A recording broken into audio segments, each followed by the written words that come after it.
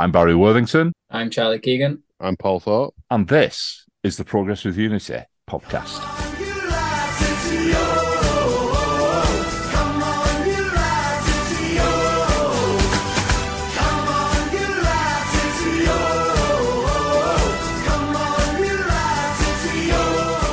Well, I don't think any of us got the prediction correct for Saturday, did we? I think possibly Pete came closest with 2 apiece, but the rest of us, my goodness, that was a bit of a surprise. I didn't change my prediction on the day because I think the last podcast that we did, I said 3-1. And then I went onto the Bristol podcast to talk through it there. And I'd heard about the illness in camp and I thought maybe it'll be a 2-2. I'm not so confident on a 3-1 now. But yeah, obviously, clearly we were all very wrong. Bit of a wake-up call, wasn't it? It was. Bristol Rovers 4, Wigan Athletic 1. Quick look at the stats. Pretty even, really. Possession 50% to both teams. Attempts, but they had more attempts than us, 15 to over 9. They hit the target 6 times to over 3. Corners 3 to 5 in our favour. A bit of a surprise. We committed more fouls. Nasty Wigan Athletic. 15 to 12. Attacking passes. Well, this is where I think Bristol Rovers dominated. 146 attacking passes to our 116. Pass completion rate, both exactly the same on 85%. Yellow cards, they won that one, even though we were more dirty. They picked 3 up. We picked 2, with Reckick and White getting in the referee's notebook. And 8,161 attendance. I think we more or less sold out our allocation, didn't we? The extra 150 we got on the day before, so a good turnout there. Right then, how do we dissect this? I mean, these things happen in football. It's a nice wake-up call, really. I think we're swanning around a little bit thinking we're the bee's knees. Maybe in the long run, this defeat will do us good. You know, there's a number of circumstances that surround it. Illness in the camp, unrest in the camp from things that will come on to that could potentially be mitigating circumstances. But like you say, if you use this as a wake-up call, you come in, you put a good performance Saturday and in the next few games, then it's worth, because it puts you back on the straight and narrow. We can go back to the starting lineup as well and just what Maloney announced. Omar Reckick at left back, I do like him, and I think that as a centre-back, he will be very good for us. I struggle a little bit with him starting at left-back. I understand if you want to bring him on towards the end of the game to kind of strengthen a bit more, but we knew going into the game that Bristol's biggest attacking threat, all their goals so far before the game, all came inside the penalty area. But equally, all the goals that they'd conceded throughout the season so far all came within their own penalty area. So that's where we were really going to be the most dangerous. So I don't understand starting Reckick over Pearce. Maybe we would have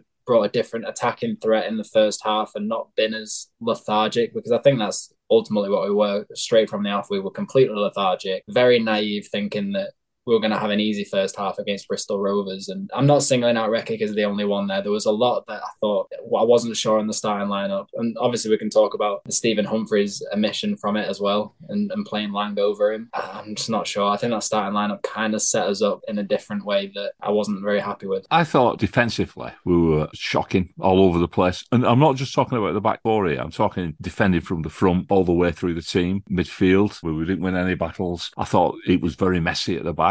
They weren't picking the men up. The clearances were not very good, misplaced clearances. I think first goal, was it the first goal that came from a poor clearance? Yeah, a lot of them sort of came from poor clearances. Yeah. But even on the starting lineup as well, the omission of Liam Shaw was one that shocked me. You had him on media duties up for the week. I know it was against Leicester under 21s, but he put up a great performance there, got 90 minutes, and I thought that he was at least going to be involved. And he's very tall centre midfielder, somebody that I think would be able to fight for a lot of the balls, not only in the air, but we've seen what he can do on the ground as well. So for him not to be included, I thought was a bit strange. A lot of the lost battles and that first goal, I could kind of sense it was coming because we were just allowing the pressure and allowing them to get in spaces that we should never be allowing any opposition to get it to, especially not Bristol Rovers, because that front four I thought started with so much energy and they were zipping the ball not only through the centre, but if then Charlie Hughes or Morrison came out to them, they were finding somebody on the wing straight away, whether it be Collins or whoever playing on the other side. Was it Luke Thomas was playing on the other side? Always in space.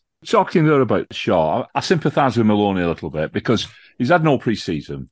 And he played 90 minutes on Tuesday, which was his first 90 minutes. And then the travelling down on Friday, It doesn't give him much recovery time. I mean, that might have all been behind his thinking. Johnny Smith as well, who played well. He played really well Tuesday. Those bursts of energy and pace that he put in, you thought could there have been a spot on the bench for him. But again, he was excluded from the squad. So fitness issues. I mean, you do sympathise with Maloney though, because he's got to manage these players, and we don't want them breaking down, and being out for a few weeks again, just as they're coming back. Yeah, one thing you've got to bear in mind is you're talking about the players that had good games against the under-21s of Leicester, but then you're talking about the good players that had good games against Cambridge. And you're thinking, was anybody that good against Leicester that the people who had a good game against Cambridge deserve to lose their place for somebody else to come in? Everybody that tries to force themselves into the team, they've got to force somebody else out. And I don't think anybody was bad enough against Cambridge to be forced out. That's the difference. Now,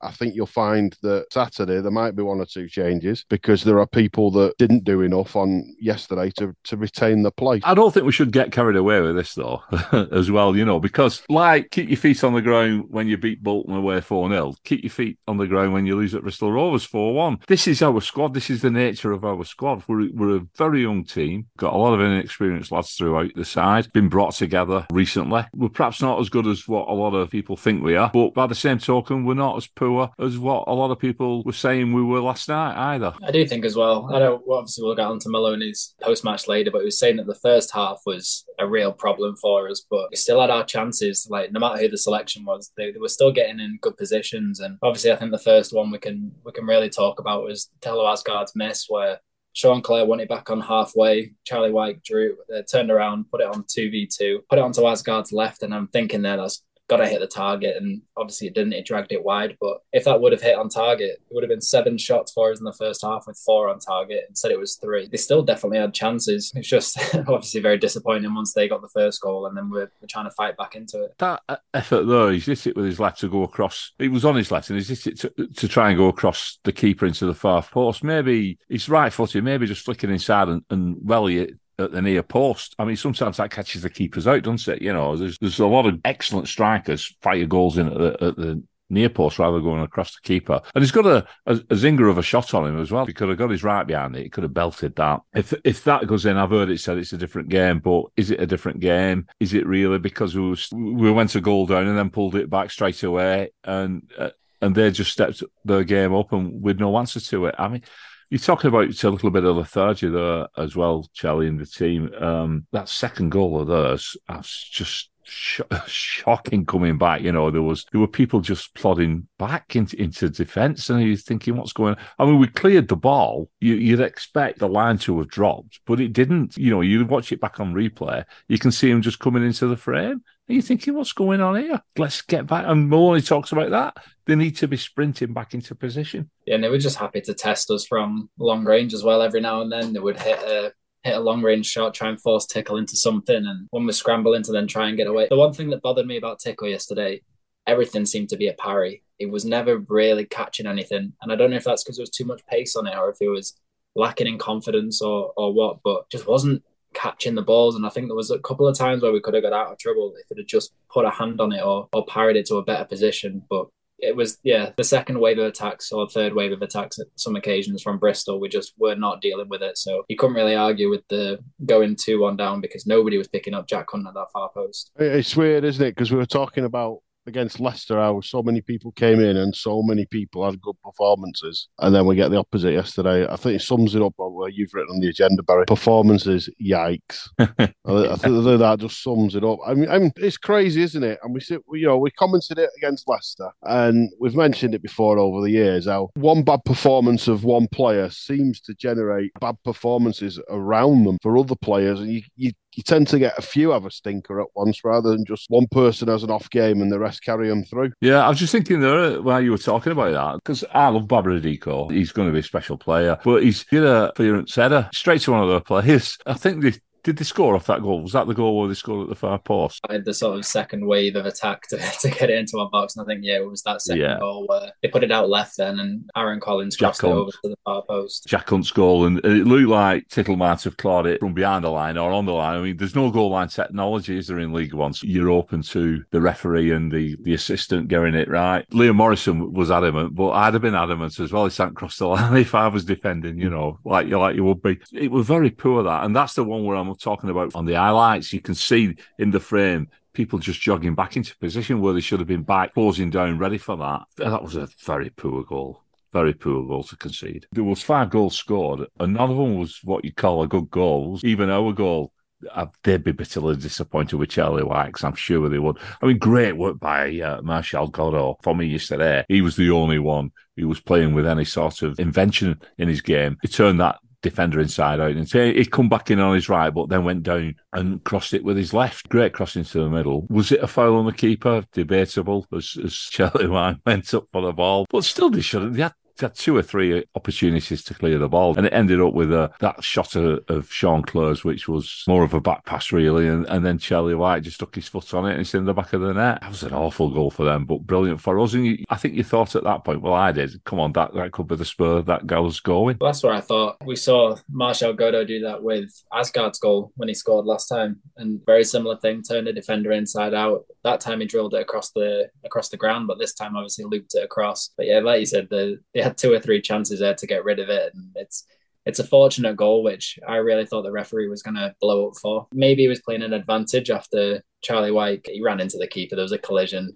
I don't know whose fault it really was, but usually you see them blown. And then when I thought if Bristol would have ran away with the ball, maybe the ref would have played an advantage. But I was surprised that when we scored, he just let it go. Obviously, you can't argue with him.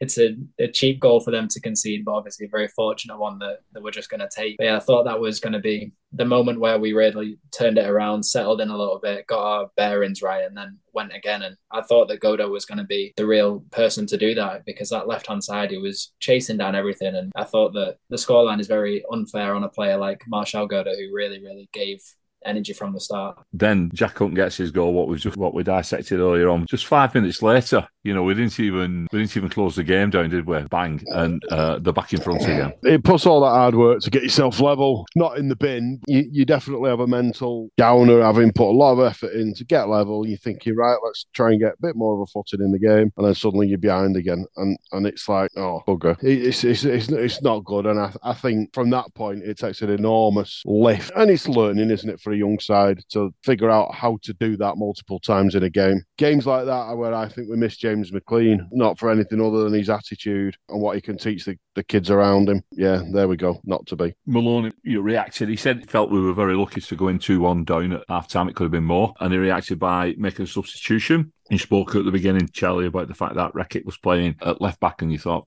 Tom Pearce came on at half-time. Did it make any difference? I said at half-time it was still going to be a risk, but I think it's one that needed to be taken because Reckitt was already on a booking. You can't really go and play Reckitt on a booking for a full 45 minutes. We saw last season that it can lose his head at times, and he's always prone to another booking. So I thought it was smart to take him off. I wondered if it was going to be Kel Watts was going to come on in replacement. Maybe we were going to shift to a back 3, play Sean Clare a little bit higher and try and go at them. Martial Godot was kind of a left wing back. That's what I thought we were going to do. It was Tom Pearce that came on, and then 53 minutes go by and Bristol get a 3rd goal. And I think that the real problem in that is understanding where the line is between being a team that is happy to play out from the back, which Maloney obviously wants to do, and then thinking, Alisson, Van Dijk and Matip.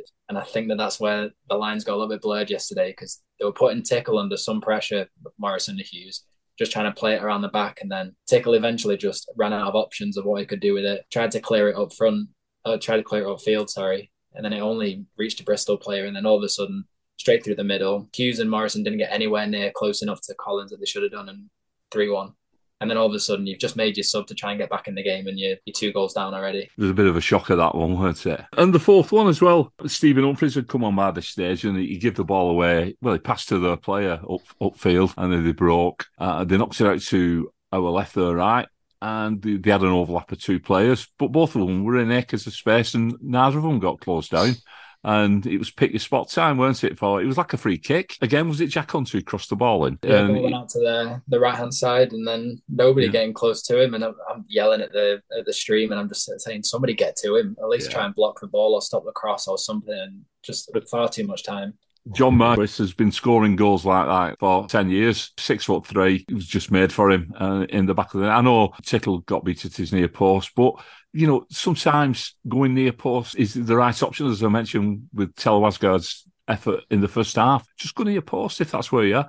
There's a lot of power in that header. Tickle's probably cursing himself for not keeping it out, but 4-1. And to be honest with you, I think it was perhaps a fair reflection of the game. I think definitely. And I think you could really tell that, especially with how good Bristol's game plan were, because as bad as Wigan were and as sort of naive and lethargic that the players were, you could tell that Bristol had very, very clear game plan. They executed it pretty perfectly, and you could tell how happy Joey Barton was to just stick with it, because once they were 4-1 up, out of sight, on the 81st minute, that's when Barton made his first substitution. And then he made a double sub in the 82nd and then a double sub in the 88th. So you could tell how happy he was to just keep sticking with what was working. And all credit to Joey Barton. He really needs to be doing better with Bristol Rovers this season, because 17th last season wasn't good enough. And then this season, they're aiming for top half or the playoffs. And I think they're a side that is definitely going to be on that path, because I thought they were very, very good yesterday. I won't say they were incredible, but because we obviously let them kind of have that scoreline, but I think they were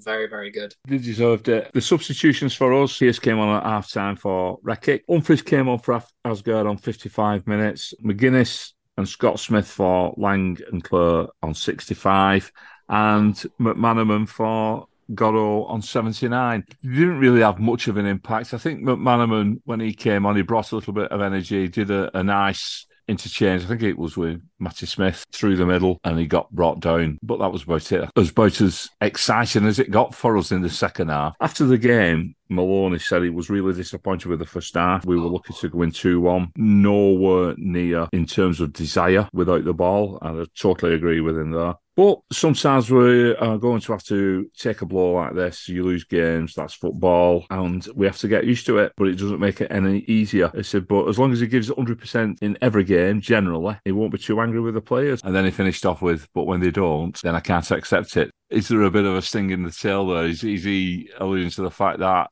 he didn't get everything out of his players yesterday that he was hoping that they'd give? If most of the team looks off it, something not right, is there? Has something been said on the coach on the way down or anything like that? We know about Humphries not playing for non-footballing reasons. Has that had repercussions throughout the rest of the squad? Left them not quite in the right mental place? You've just got to look at the performance and look at the score, and something's wrong, isn't it? That we can't accept it. One thing that you demand is 100%.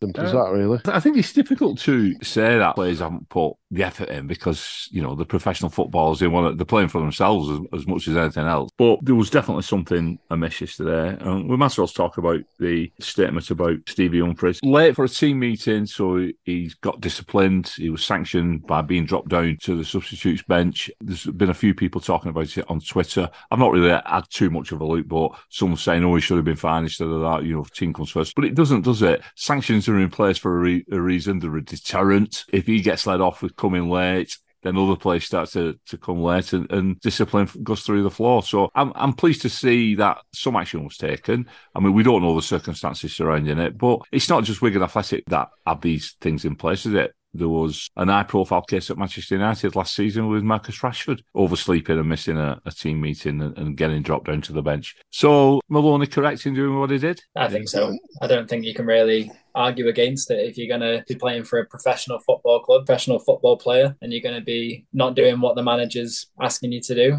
And there's no way that this is news to Stephen Humphries. He would have known this before the start of the season, as would every player. Maloney would have gone through everything. There's probably going to be a whiteboard somewhere or some printout in the training ground that details, if you leave the training ground a mess, if you leave stuff in the dressing room, you're going to get this fine. We've seen it, go around. We saw it when Nick Powell made a funny comment back when he was playing for us, and he got a fine and it got written on the board. It's nothing new. And if you're going to be late to a team meeting, there's going to be something that happens. And I think that he gets fined £500 and he still plays and he brushes it off. No, you were late for a team meeting.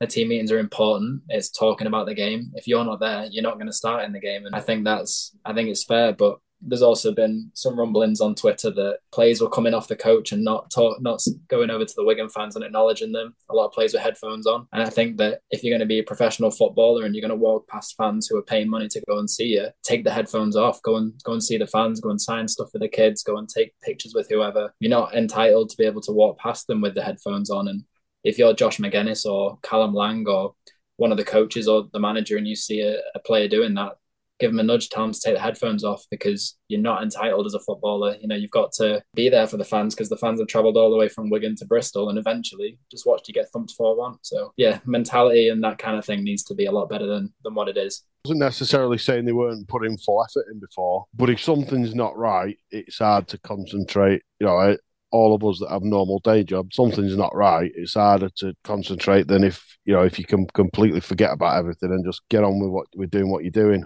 It's a difficult situation, isn't it? Because what you don't want is you don't want anybody down in tools. You want everybody as motivated as possible. If you're going to impose minimum standards, you're going to have to impose the punishment that comes with not meeting those minimum standards. If you've been fined or you've been disciplined, suck it up, get on with it and do a good job on Saturday.